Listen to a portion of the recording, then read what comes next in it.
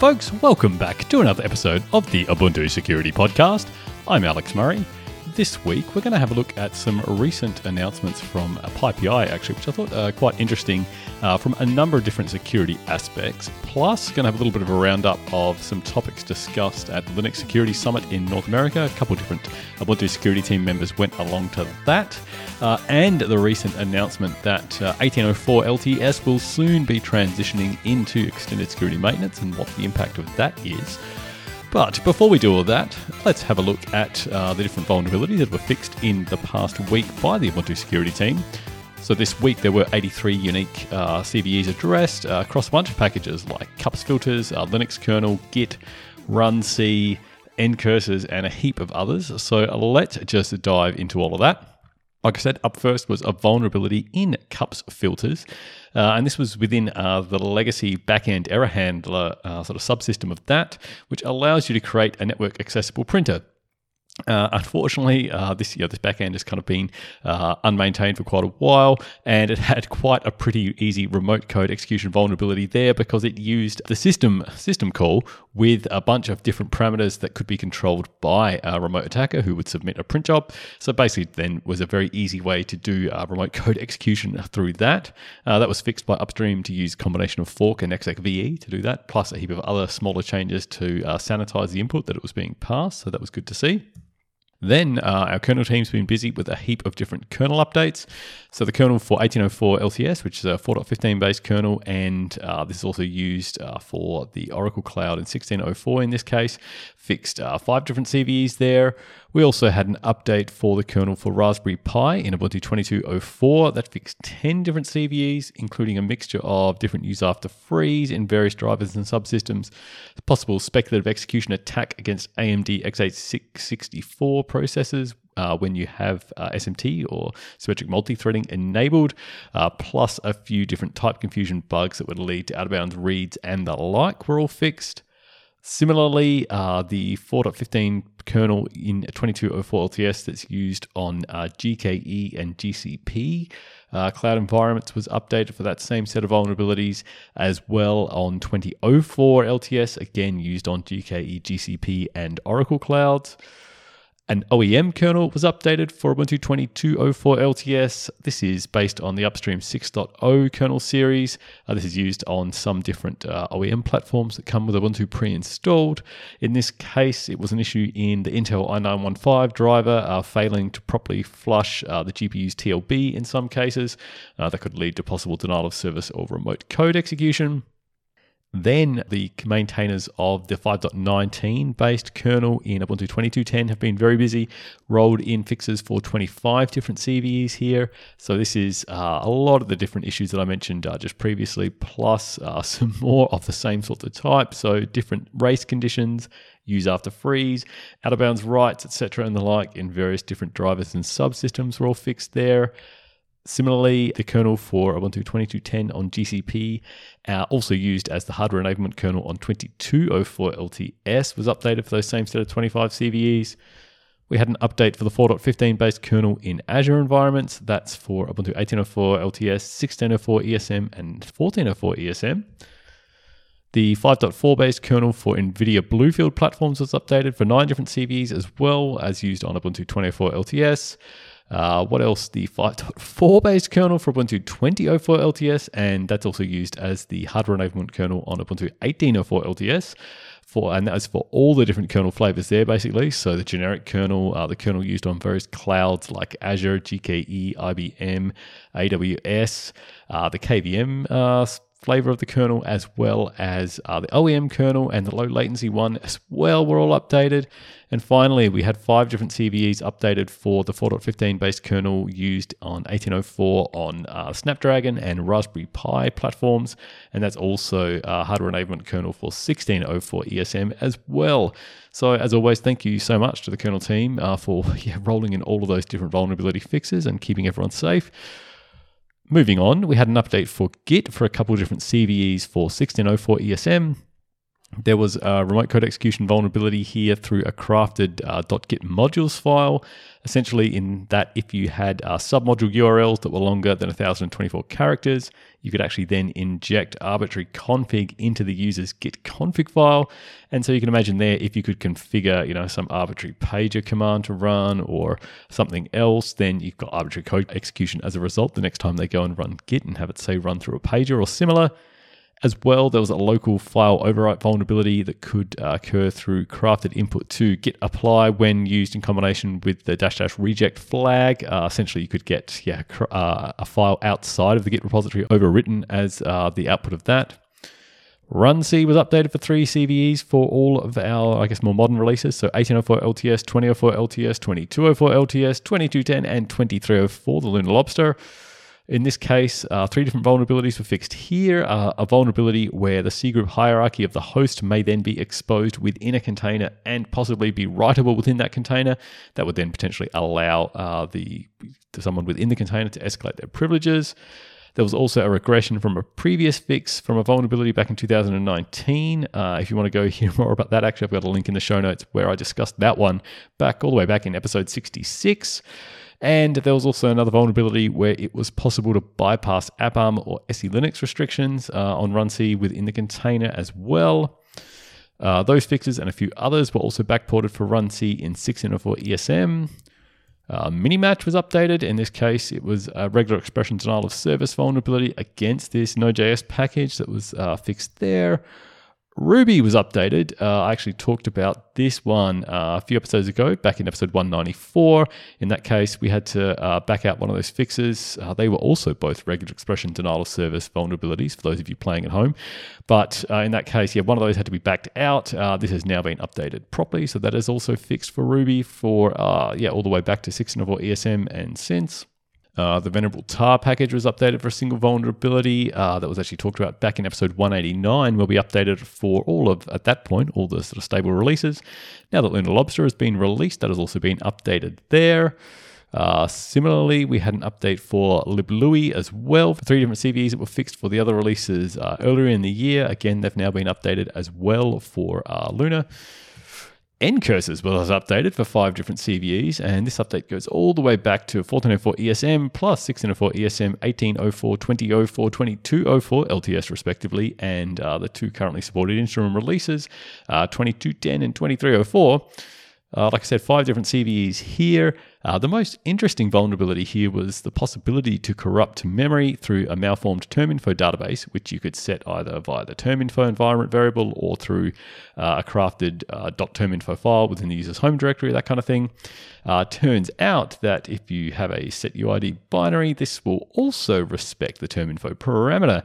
And so if you have a setuid root binary that's using ncurses, you can then possibly get memory corruption within that setuid binary, and then you can imagine you could possibly get code execution within that setuid binary, and that now means you've got a privilege escalation to root there.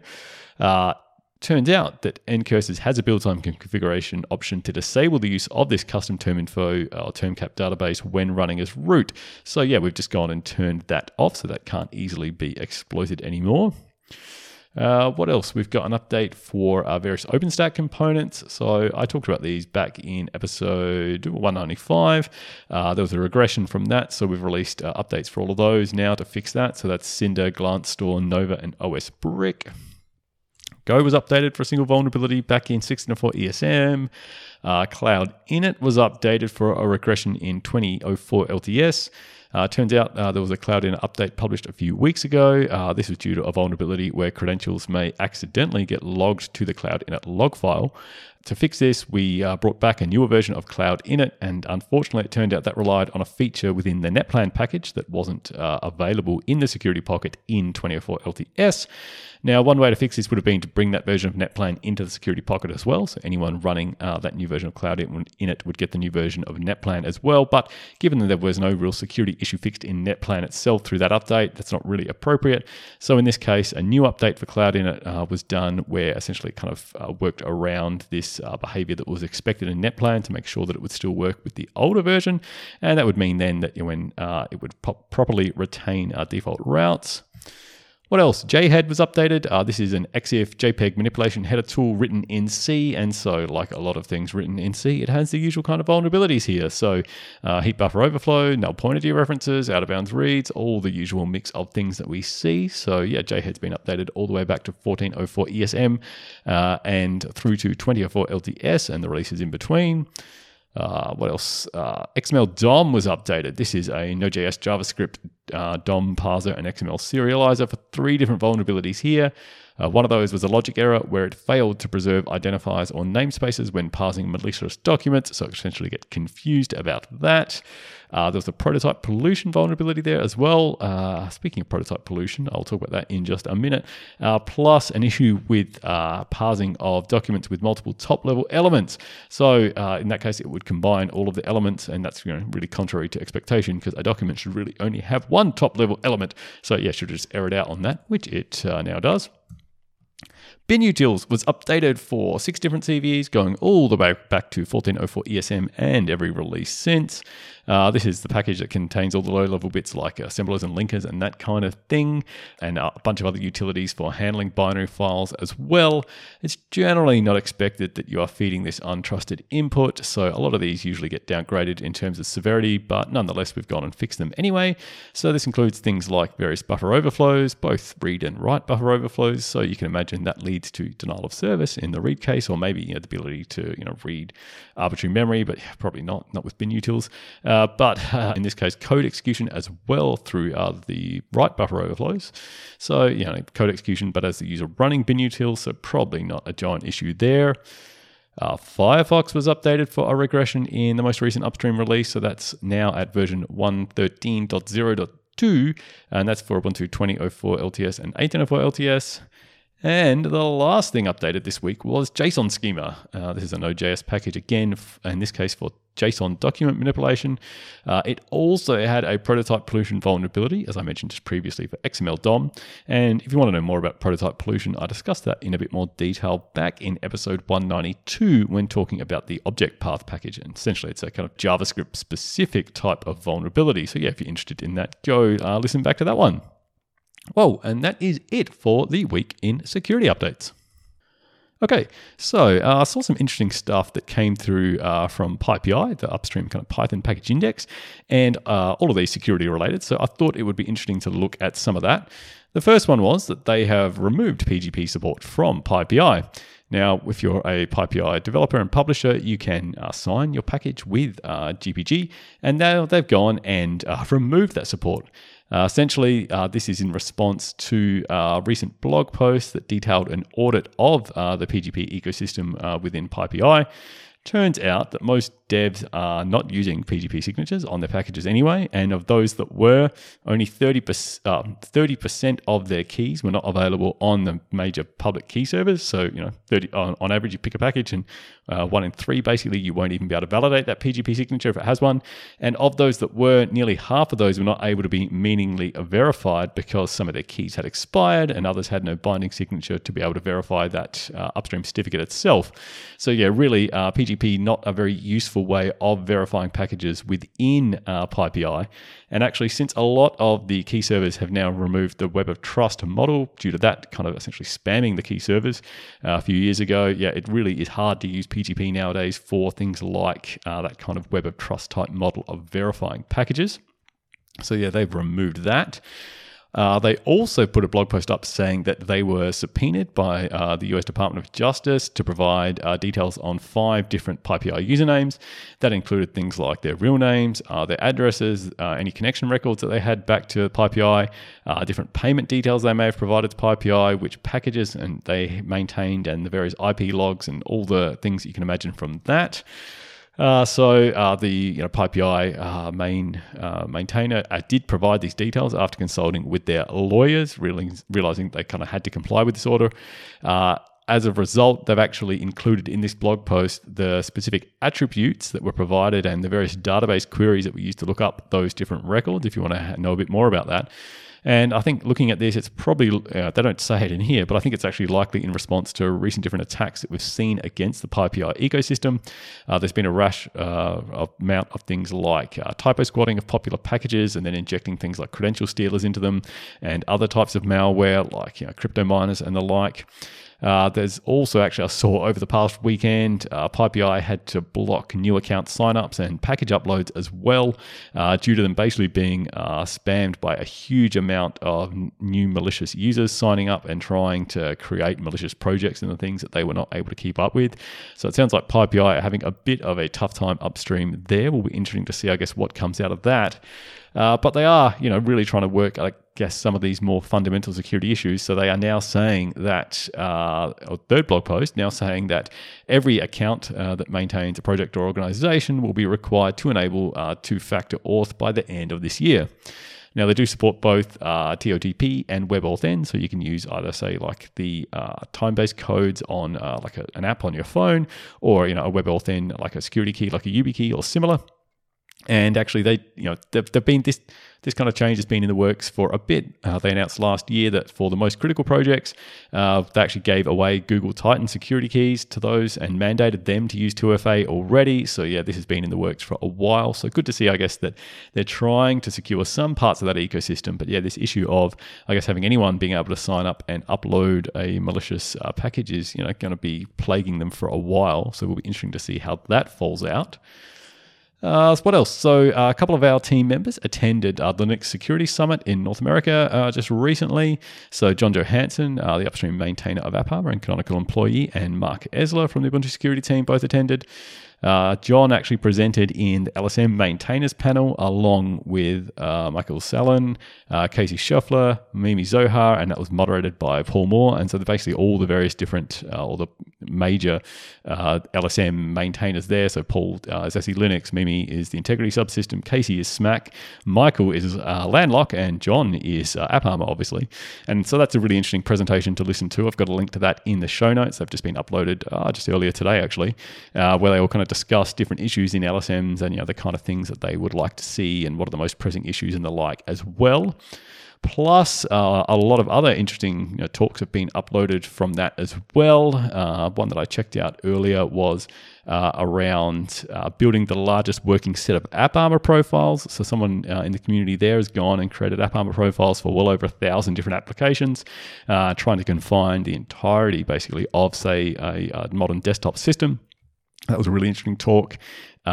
Case Cook, old Ubuntu security luminary, did a talk on progress of bounce checking in C in the Linux kernel. And if you want to hear more great contact with Case, actually we published an episode 145, where Seth and John talked to him about some of his upstream work on Linux kernel self-protection project. So check that one out if you haven't already. What else? There was a cool talk from Lennart Pottering about systemd and TPM2. Similarly, verifiable end-to-end secure OCI native machines. Both of these kind of talking about things like TPM-backed full disk encryption and the like. So that's cool to see. And one other one that I haven't yet listened to, but I've been meaning to, is Controlling Script Execution, again by Michael Sallin from Microsoft, where he's talking about ways to kind of control or be able to hook into when things like shell scripts are executed or Python scripts are executed. Because at the moment we can do, say, things like confining, the Python binary, but if you go and run a script that's got a different name, and the way that gets executed is kind of handled by bin format MISC, if I remember right. And so, yeah, it's very hard for things like AppArmor and the like to confine things like script execution or have good control over that. So he's talking about different ways of trying to hook into that. So that's a really cool talk. Well, I hope that's a really cool talk. I'll be checking that one out a bit later. So yeah, lots of different cool videos there. I've got a link to the entire playlist on YouTube there for all of their presentations. They've now just gone online. So yeah, check that one out if you're interested. And the last thing to talk about this week is the recent announcement that 1804 LTS will be going into extended security maintenance on the 31st of May next week. So not long now. 1804 LTS was released 5 years ago now on the 26th of April, actually 5 years and a month ago now, in 2018. I've got a link to a blog post by Lex Sandecki, the product manager of ESM, talking about this, approaching end of standard support period and the ESM period for 1804 and the different kind of options that you've got there. Things like signing up for Ubuntu Pro if you want to keep your 1804 machines going, or how you can upgrade to things like 2004 or 2204 LTS as well. So if you are running 1804 LTS, definitely check that out. Have a look into your options and see what you can do there. The security team will keep supporting 1804 though with ESM for another 5 years. So we will be busy with that. And that brings us to the end of this week's episode. As usual, if you want to get in contact with the team about anything that you've heard here, you can email us security@ubuntu.com. You can come and chat to us over IRC in the Ubuntu Security channel on libera.chat, or we are on Mastodon at ubuntusecurity@fosstodon.org if you want to go follow us over there as well.